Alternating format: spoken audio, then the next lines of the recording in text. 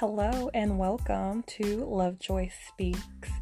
Today's topic, we are continuing our journey through what I would like to call the Fuckboy Chronicles. So let's get started.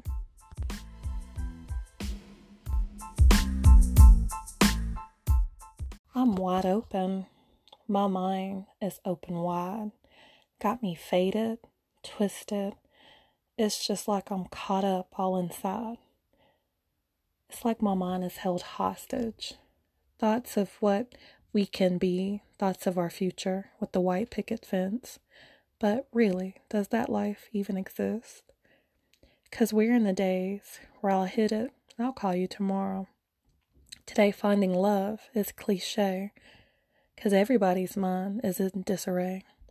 When you bust to the lust and the luxuries of life, and he's still up to painting fairy tales and antics, I'll still be this hopeless romantic, dreaming of her timeless love.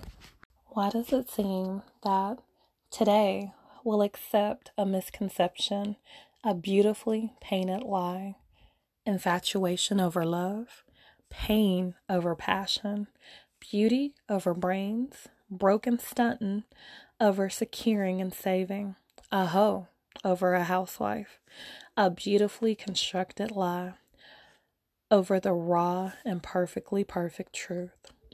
My thing is, though, I fell into the hype, thinking that I must follow the script or act the part, participate in this blind occulted game of keeping up with the Joneses, to be seen, to be heard, or to be respected for clout. But no, this is me, so please accept me for who I am. I, for one, gave up the status quo a long time ago. Y'all can have that.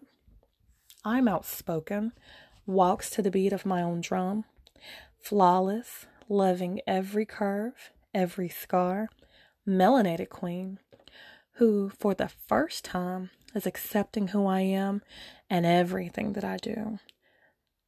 Loving myself.